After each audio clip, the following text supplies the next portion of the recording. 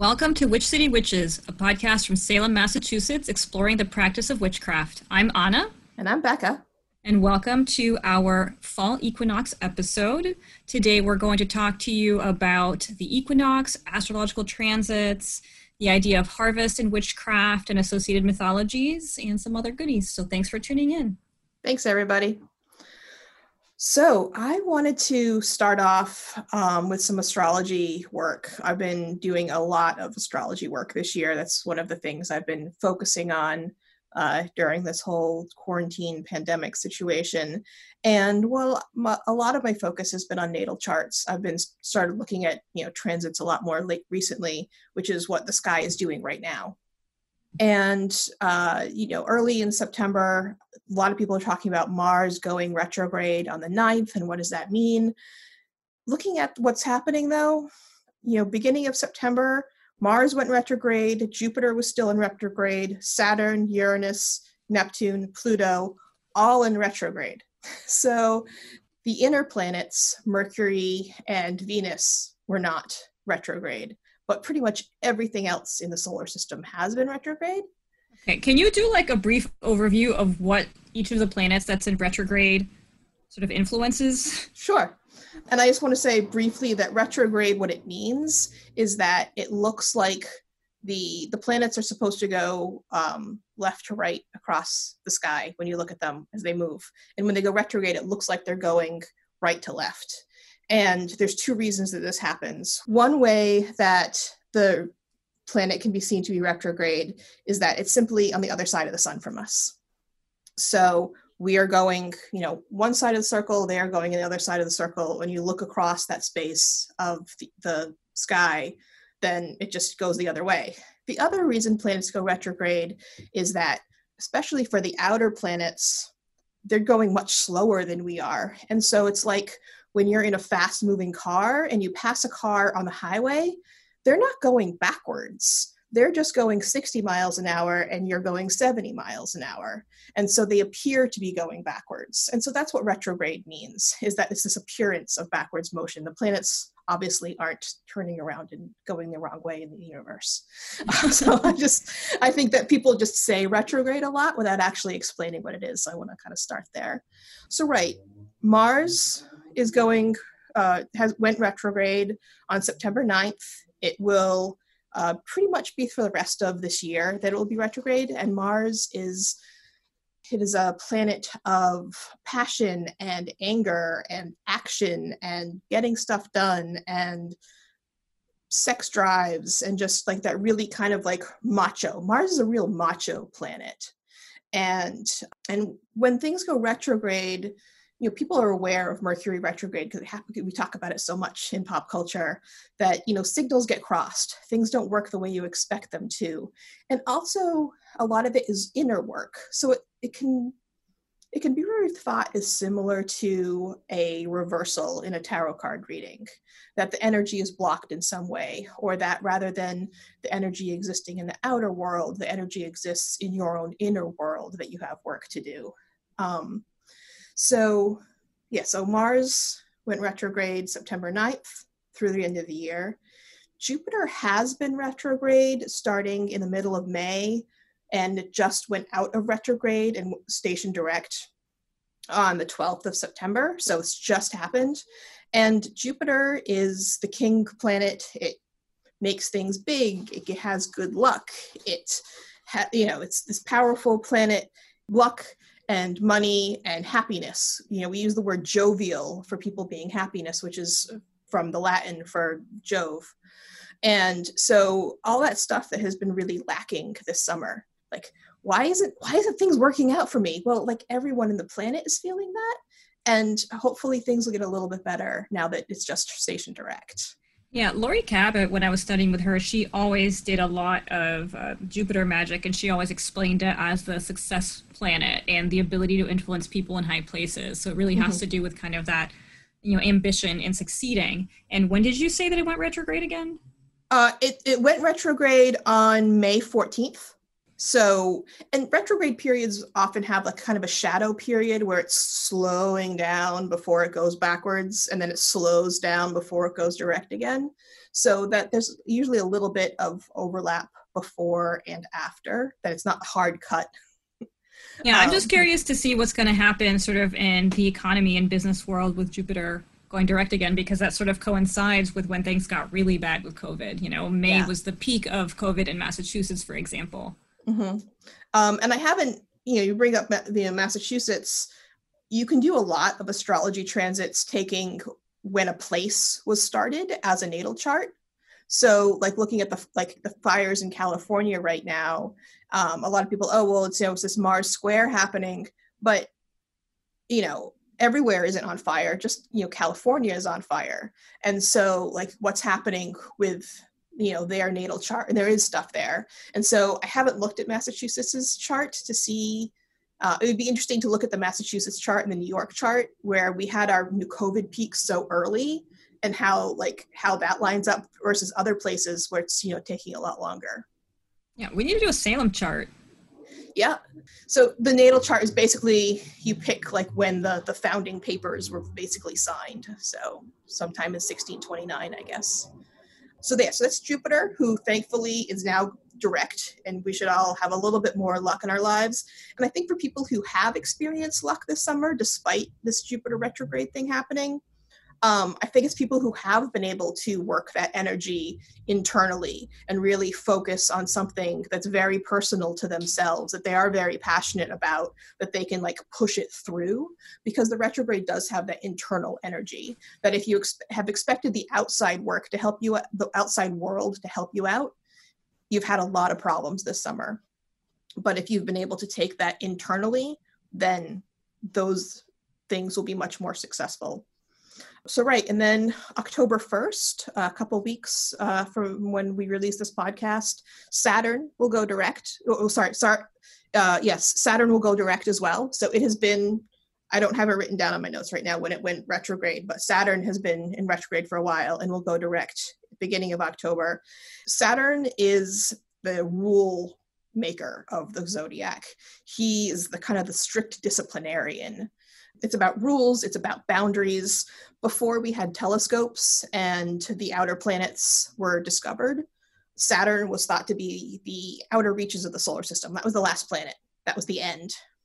And so it's like, it's the boundary, it's the rules, it's the walls. And so there's, it's just a lot about boundaries. And traditionally, Saturn has been seen as like this evil planet in the zodiac. Like if you read medieval astrology or Hellenistic astrology, like going back thousands of years, Saturn is the big baddie and Mars is the lesser baddie.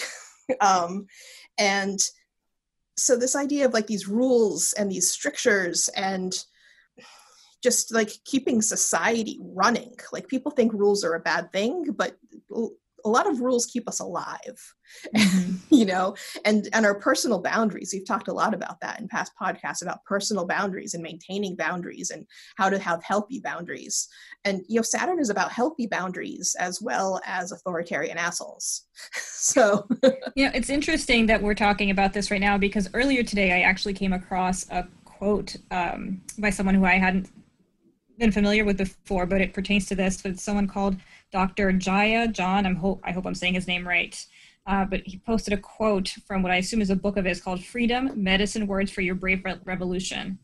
And he said, your boundary need not be an angry electric fence that shocks those who touch it. It can be a consistent light around you that announces, I will be treated sacredly. Right.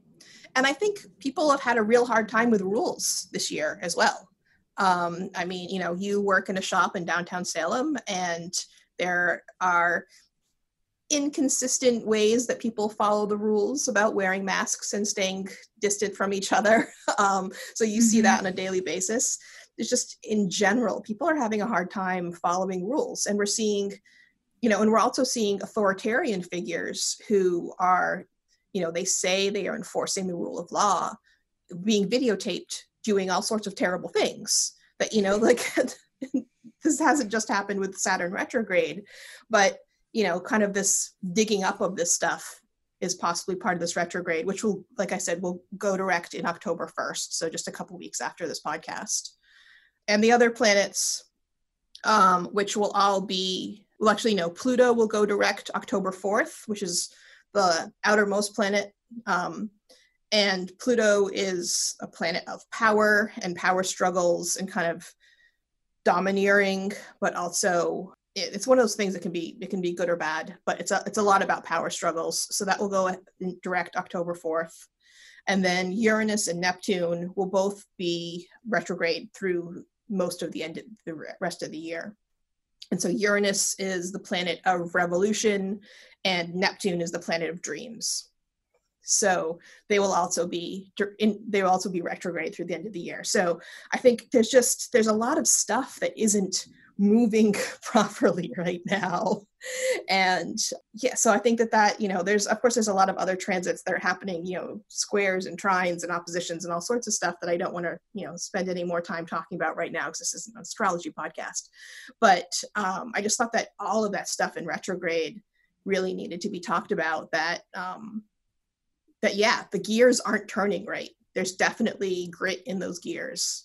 And yeah, just across the board. Yeah. And we're slowly, as like I said, September 12th, Jupiter goes direct, October 1st, Saturn goes direct, October 4th, Pluto goes direct. So, and then Neptune is in November, and I think Uranus is at the end of the year.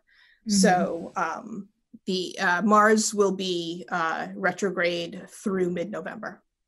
So it's not, since it's a closer planet to us, its periods of retrograde are shorter than the outer planets, which go very slowly. Pluto takes like 200 and something years to go around the sun. So everything it does takes a very long time.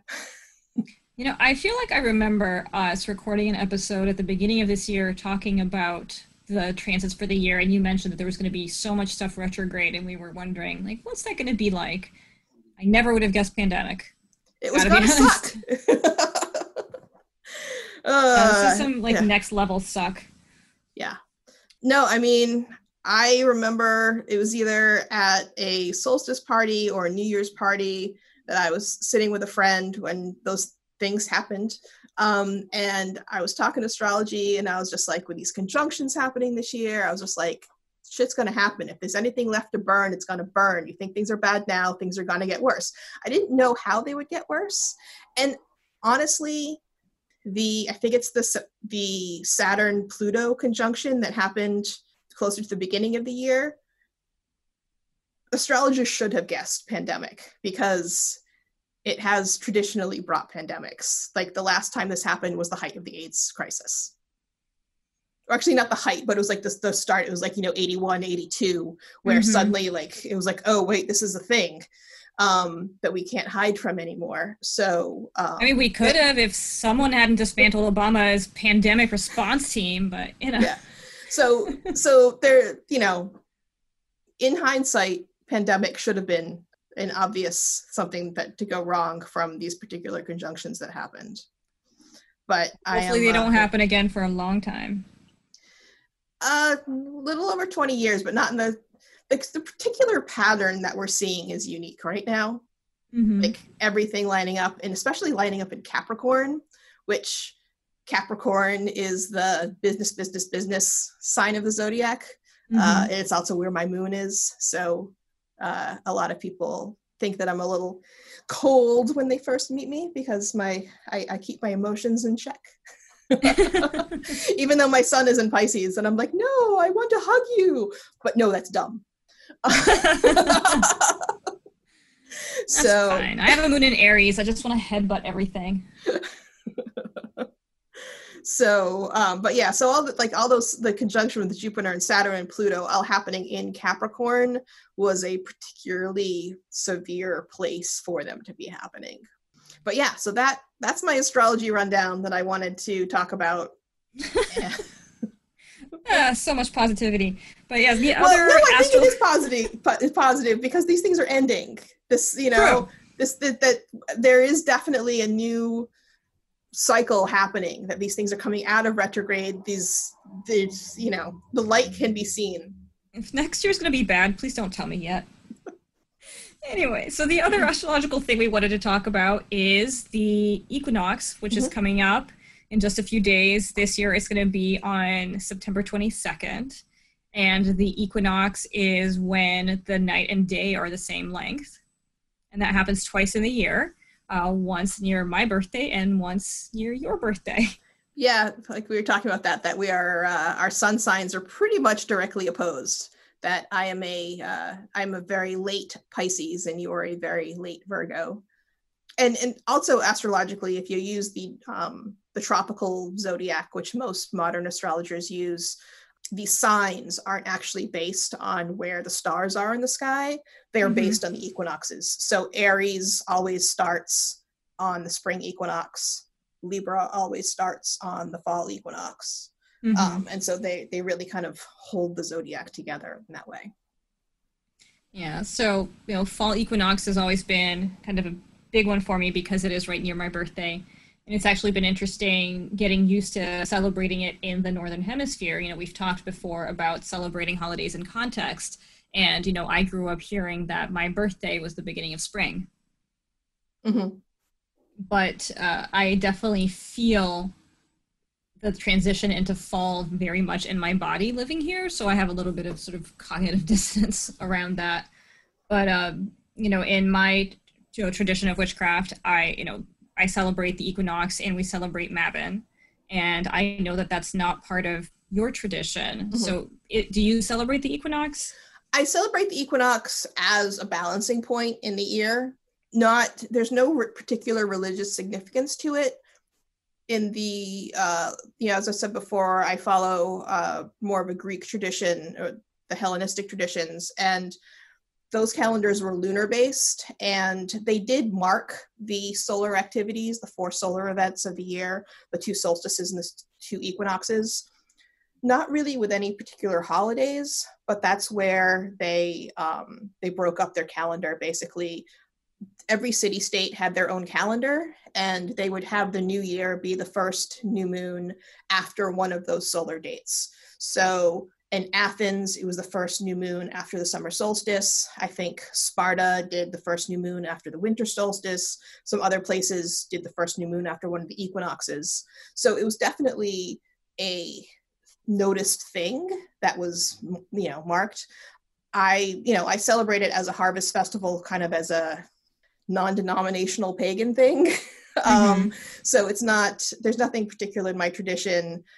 Some Hellenics do associate various gods with the equinoxes. Persephone, with her, going into the underworld, coming out of the underworld. Dionysus for the fall, because he's a god of wine and grapes, and they're a fall thing. So some people do associate gods with that and have special activities. I don't. It's a harvest thing for me. But like I said, it's kind of a non-denominational pagan. Yeah, I've obviously been in sort of more Wiccan style circles, even though I don't consider myself Wiccan, but the witchcraft I've been around is definitely more Wiccan flavored. And I've seen sort of 2 interpretations of the Wheel of the Year that tend to be predominant in kind of more Celtic based traditions. And one of them, which I believe the Alexandrians follow, is the battle of the Oak King and the Holly King throughout the year. And this is the summer is the time of the Oak King and winter is time of the Holly King. And so as you are approaching fall, right, and getting towards from the solstice to the equinox, that is basically the Oak King getting weaker and the Holly King getting stronger. So they have that shift of power. And then at the other end of the Wheel of the Year, then you have that power shift going the other way. That is an interpretation of the Wheel of the Year that never really resonated for me because, I didn't leave Christianity to go back to something that is male-centered. And so in my tradition, the Wheel of the Year is more seen as the sort of self-rejuvenating cycle of the goddess. The goddess is a constant and she sort of rejuvenates herself, and the god functions as her consort and manifests in different ways throughout the Wheel of the Year. And so the story of Mabon, which I will admit these days I've abstracted a little bit, but to go back to that, the idea is that there is Mabon and Modron, and Modron gives birth to Mabon, and 3 days later he is kidnapped. And so the story of them is her just living this ever-present grief at the loss of her son, and she, searches all the realms for him. And eventually when she finds him, he's been trapped for so long that he never mentally matured, so he's the eternal child. And it's become kind of a loaded idea and archetype for me because it is very much focused on motherhood and the archetype of the mother. And, I will say again that I do not have children, but for me, one of the struggles of sort of more modern witchcraft and working with archetypes of the feminine divine is that idea of maiden, mother, crone, and how that adapts to our reality as, modern women, and the fact that many of us choose not to have children. And what does that mother archetype mean? And that's where my idea of, the equinox being more about harvest than about that little mother figure makes more sense. So I've started celebrating it more from a harvest perspective. But beyond that, even when I've had discussions with witches who are mothers, the story of Modron as sort of the ideal mother is overwhelming because, she is consumed by motherhood and there is nothing else for her.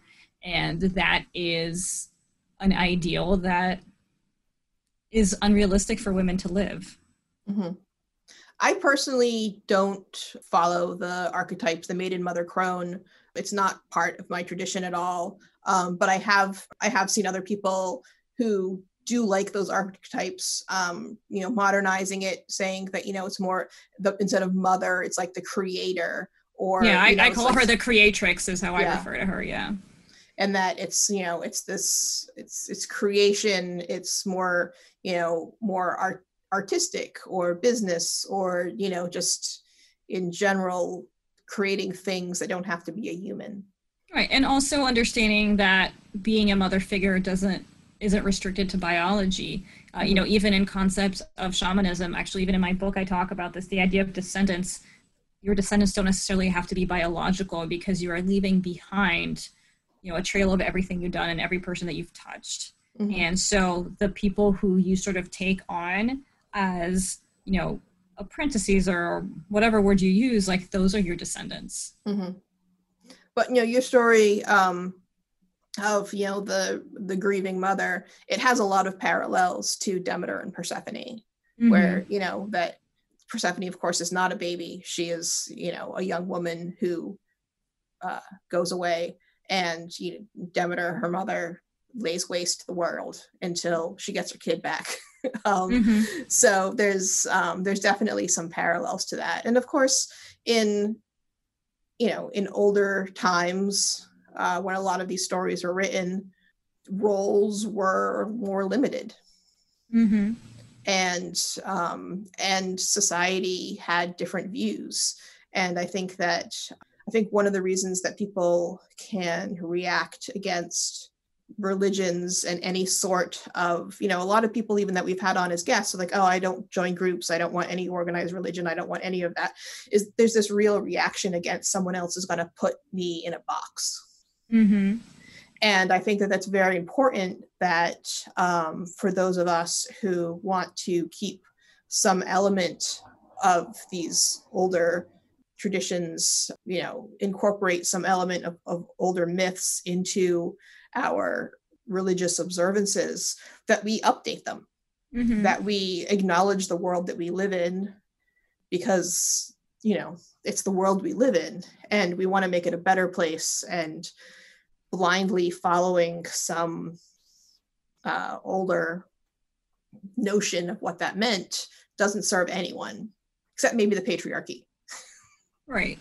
And, we talk a lot about practicing in context, and honestly, the fact that this is the longest I've ever lived in one place, and I've started to develop a relationship with this place, right? It's really sort of the first place outside of, my home country where I was born that I've really developed kind of an extended relationship with. And so for me, it doesn't make sense to be celebrating with a mythology that is so ingrained with, its Celtic origins here. Mm-hmm. And so, for me, it has really abstracted to more of a harvest celebration. And in my tradition, actually, once I got into more conversations with my high priestess, we actually observe three harvests. And so this is the first harvest. This is the harvest of the grains, right? The next harvest will be the harvest of fruits. And then finally at Samhain, that's the blood harvest, right? That's when animals are slaughtered. Mm-hmm. Yeah, and for here in Massachusetts, this really is the harvest time. Mm-hmm. The here in Salem, we have it's not really a community garden because people don't plant their own patches, but it's maintained by a local farm with volunteers that they harvest the food and then give it away for free farmers markets. Yeah, it's a So, community farm project. yeah, Yeah. and this is the first year they started it not knowing that there was going to be a pandemic, but that was really good planning last year. Someone had some good foresight with that one. But over the past couple of weeks, they've been like, no, we're running out of food. We're digging up everything in the farm. It's going away. Those of us who have backyard gardens, the tomatoes aren't growing anymore. No, my tomato plants, like 4 days ago, they just all turned yellow. They just are all done. So, this really is a harvest, and it's not a conceptual harvest. For those of us, like, obviously, depending on where people live, it's going to be different. For those of us in New England, this is the harvest, Mm-hmm.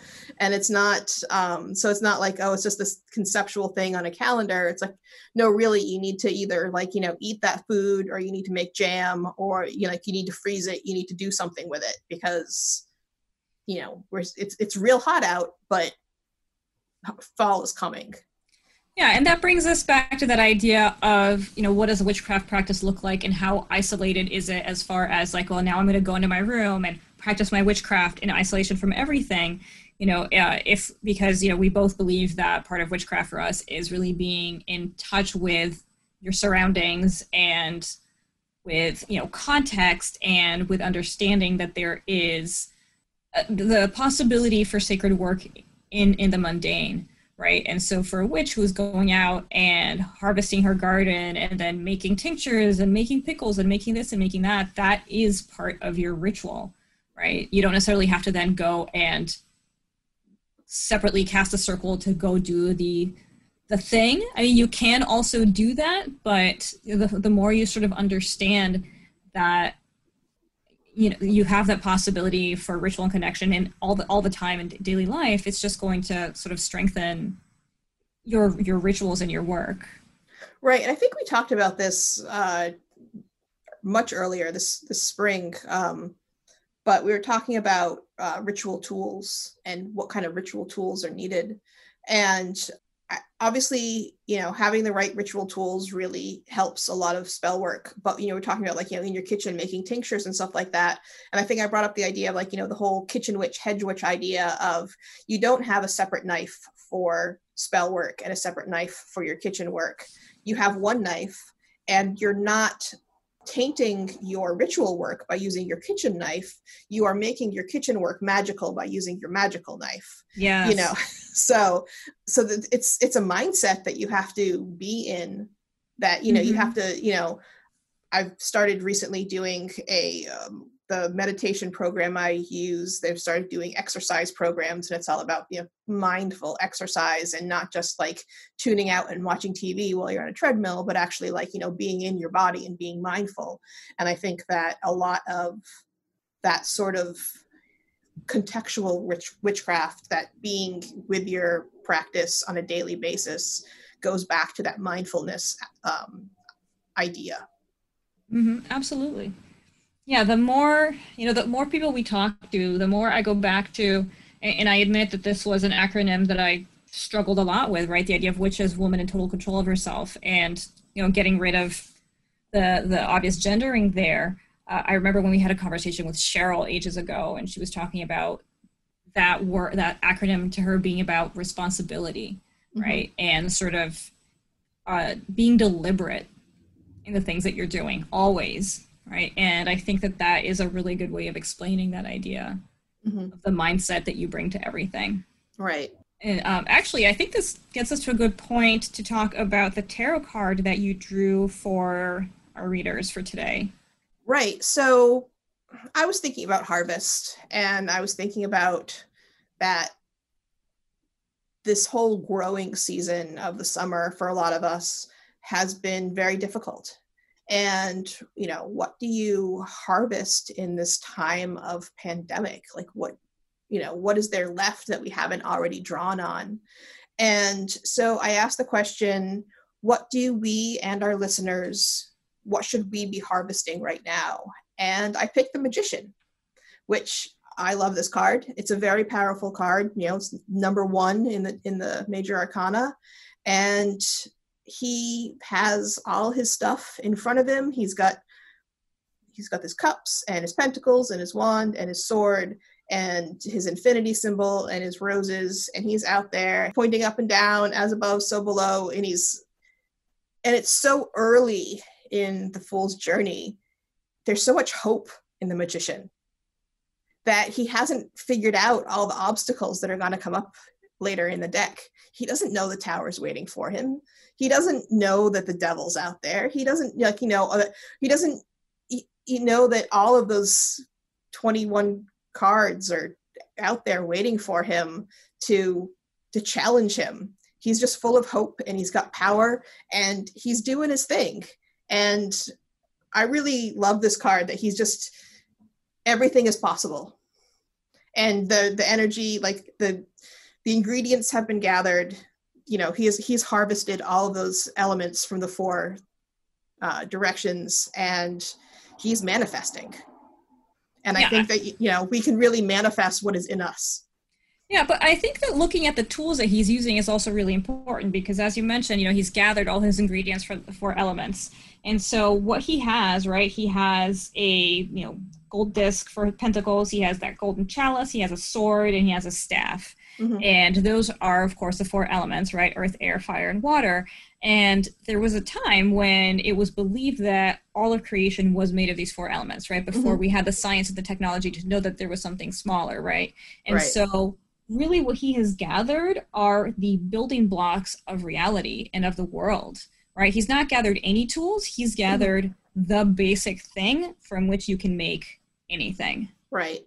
And it's very, very primitive. So I think it's telling us to really kind of dig down and understand, you know, what the tools that we have that are undeniably ours that we can use in this time. Like, right, the things that are inherently yours, that are your powers and your strengths that no one can take away from you.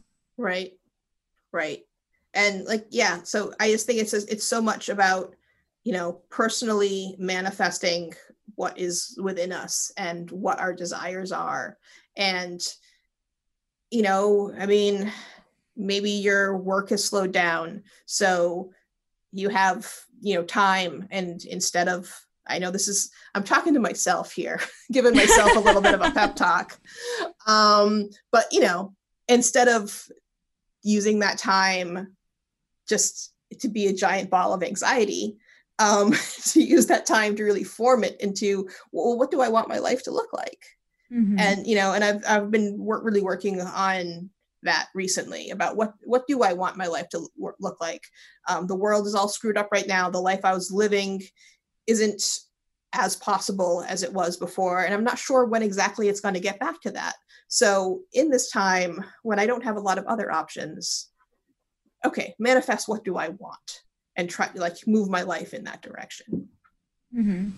Yeah, I mean, I think astrologically we're also heading to a very interesting time, because, you know, we're in September now, and we're going into October, and October is bookended by full moons, right? It's kind of this container of energy, right? It has a full moon right at the beginning of the month, and then one on Samhain on October 31st. Right. And it is, I think the first moon might actually be on October 1st. Yeah, because the new moon was September 17th. It was just 2 days before now. So yeah.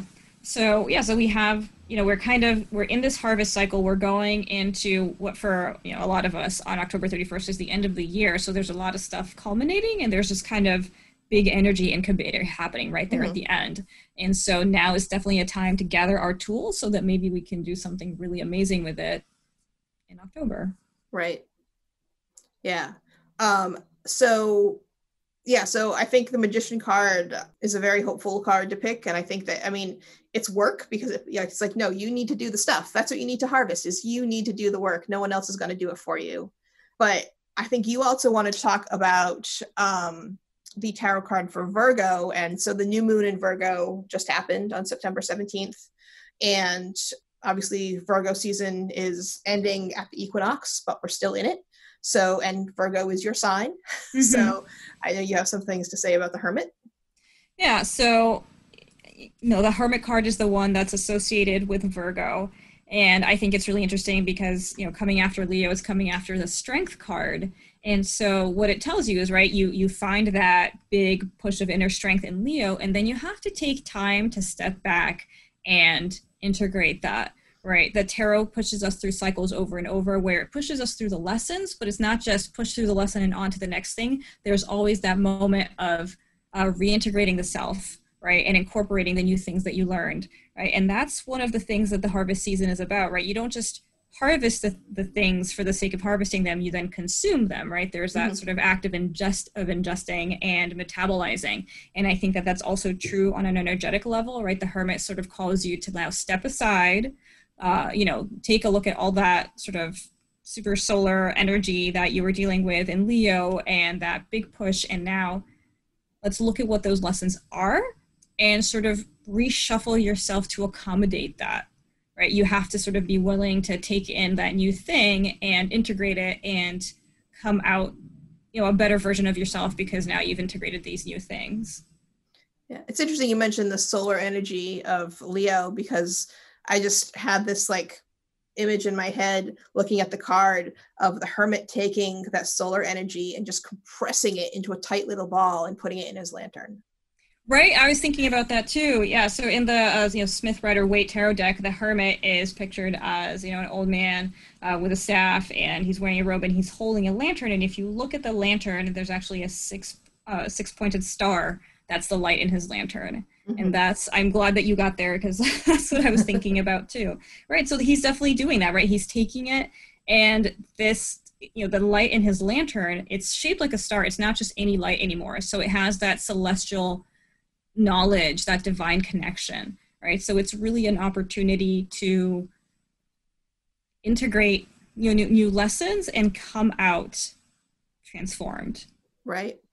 And I know that, we've talked about this a little bit when I was, working on your natal chart for astrology with the idea of Virgo and how the thing that Virgo is looking for is to make things more perfect.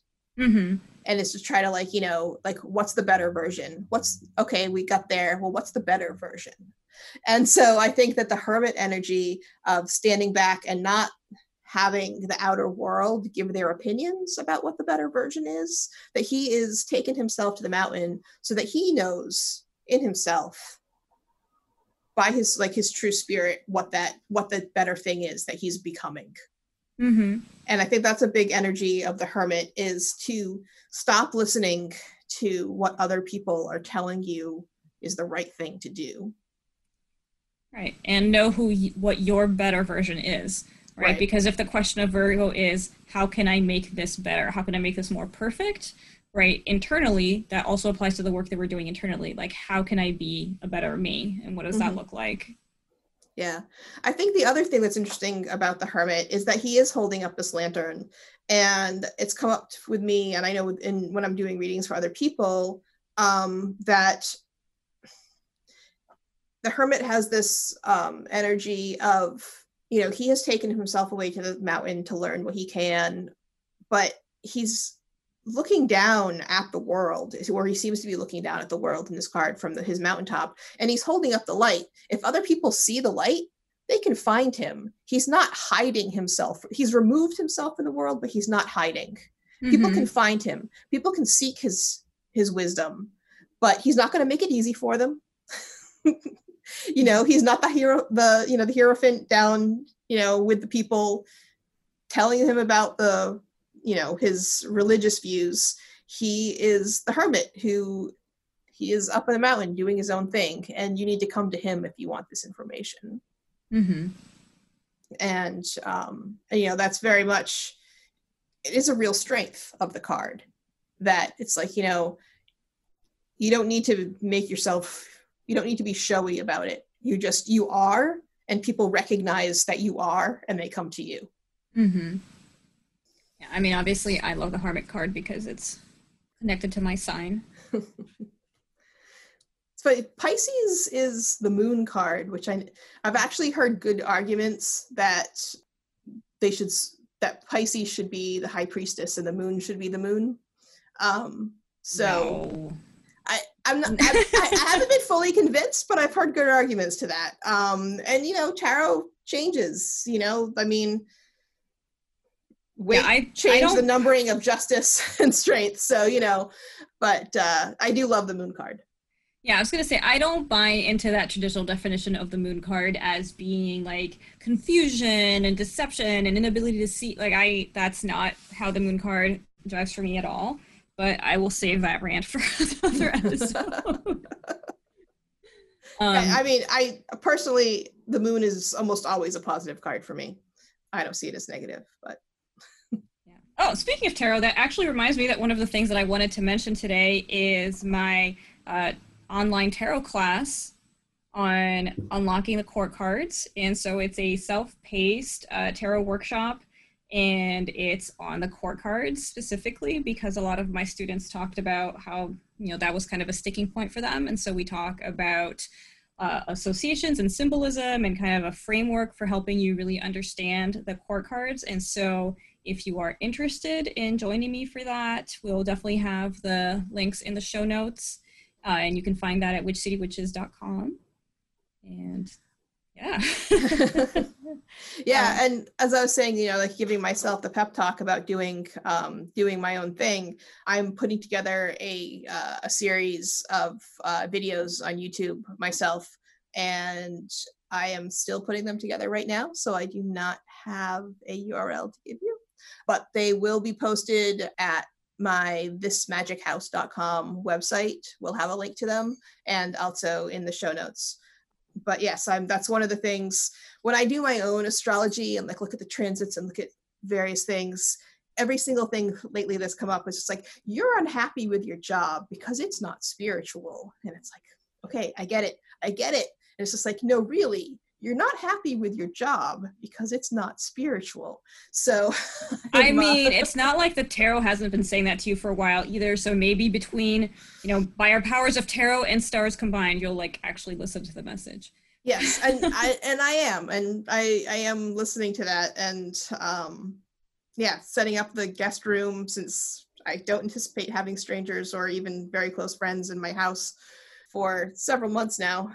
Setting up what used to be the guest room to be a video studio is my project this week, and then we'll get those videos shot. And I'm planning to do pick a card type general readings, and also incorporate some astrology and maybe some kitchen witch stuff depending on how things go. So I'm excited for this project.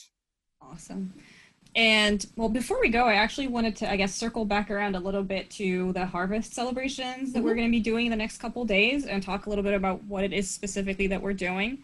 And obviously, we both see this as a harvest celebration on the equinox. And for me, it's really about that grain harvest idea. So decorating my altar with wheat and grains and baking breads would be my thing. Yeah, definitely bread and just kind of food in general. I think since it is the harvest, I try to put together a pretty big meal to celebrate that. I don't really have any specific foods. Obviously, like I said, obviously bread, but one thing that I do sometimes is I take some of the taller grasses from my backyard, and I make kind of a corn doll, but it's really just overgrown grass.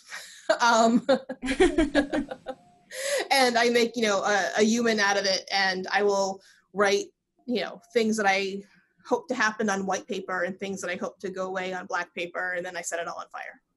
Oh, that's a great tip, actually. See, I just use this holiday as an excuse to buy an inordinate amount of pumpkins, because we didn't have pumpkins where I grew up, and I'm sorry, I love pumpkins. All shapes, all sizes, all colors. I get very excited about pumpkins. Pumpkins are cool.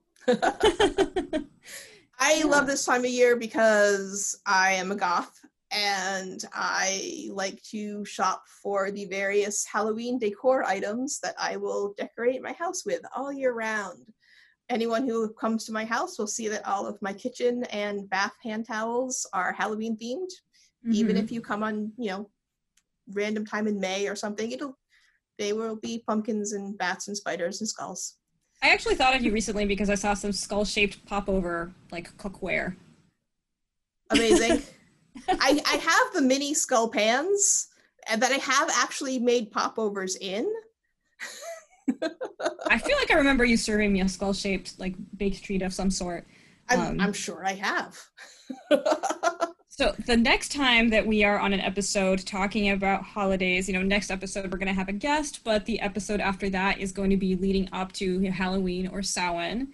And, that to me is, the end/beginning of the year for me and a really big holiday. So I guess I would like to extend to our listeners, if you have any questions about Samhain and Samhain celebration or anything surrounding that, please reach out because I'd love to answer questions about that in the next episode.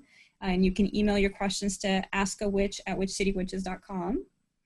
Yeah, and that includes, we are in Salem, which, it's Halloween town basically. So if you have questions about, I think we're gonna cover that a little bit in the next episode when we have a guest. But if you have questions about Halloween in Salem and what does that mean on a normal year when we're not in a pandemic, or what does that mean in a pandemic year? We'll probably touch on a couple of those anyway, but if you have questions about that, also just send us an email and we will answer your questions. Yeah, and if you would like a tarot reading live on Zoom from Witches in the Witch City, you folks know where to find us. And thank you so much for tuning in. It's great talking to you guys.